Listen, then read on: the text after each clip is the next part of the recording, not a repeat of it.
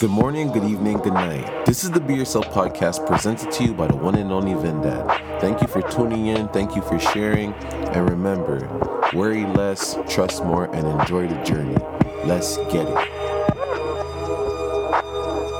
So it's story time, and this story reminds me to never judge a book by its cover.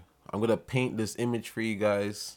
I'm in grade 11. I go to a school called George Vanier, which is located on Don Mills. So I arrived to school too early this specific day.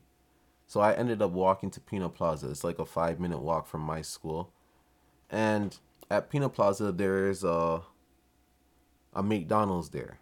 So I go and get a McDonald's breakfast meal, and I'm standing in front of McDonald's by this phone booth. So I see these two guys, they come up to me, and they're just like, yo, do you have a cigarette? I'm like, nah. Like, okay. Do you have a lighter? I'm like, no. Like, okay. What are you up to? I'm like, I'm just chilling, bro. Just waiting for school to start and shit like that. And they're like, okay, cool. And they were on their way. They just walked away. So I'm like, yo, let me go to Max real quick and just get a little chocolate or candy before school starts. You know what I mean? So I start walking over to Max, which is a convenience store. I'm walking over there, and soon as I'm about to open up the Max door, I look inside and I see the two same guys that asked me for a lighter and cigarette robbing the fucking convenience store.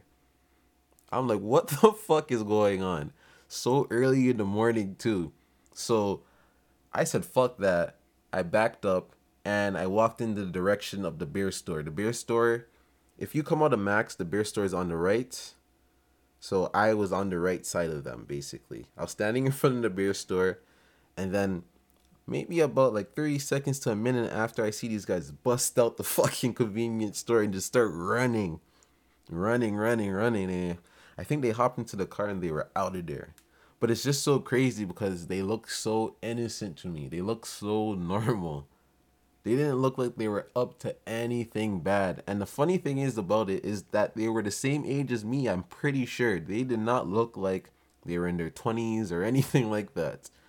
And man, they just robbed that convenience store like it was nothing. I remember the police arriving probably like 10 minutes after. Those guys were long gone. I'm just like, wow, man. I would never have thought that was going to happen, bro. Right before school even started, too. Imagine that shit.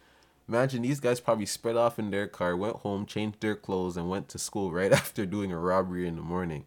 That's fucking crazy. But the reason why I say don't judge a book by its cover, because, hey man, I never would have thought these two were up to that. I'm telling you. And that's why I never like to underestimate anyone.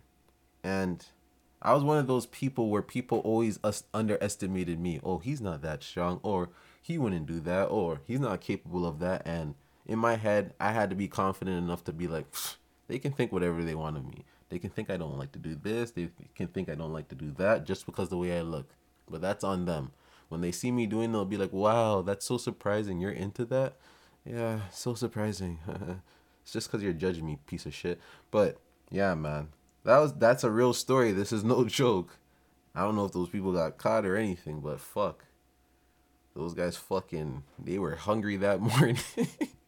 They were hungry. They were ready to eat, man. They were ready to eat. The way they busted out that door, it's not funny, man. It's one of those situations that are so serious that you have to laugh about it when you see the shit go down yourself. When you're looking at it, you're just like, what the fuck? People are really doing this at these hours of the day? Amazing.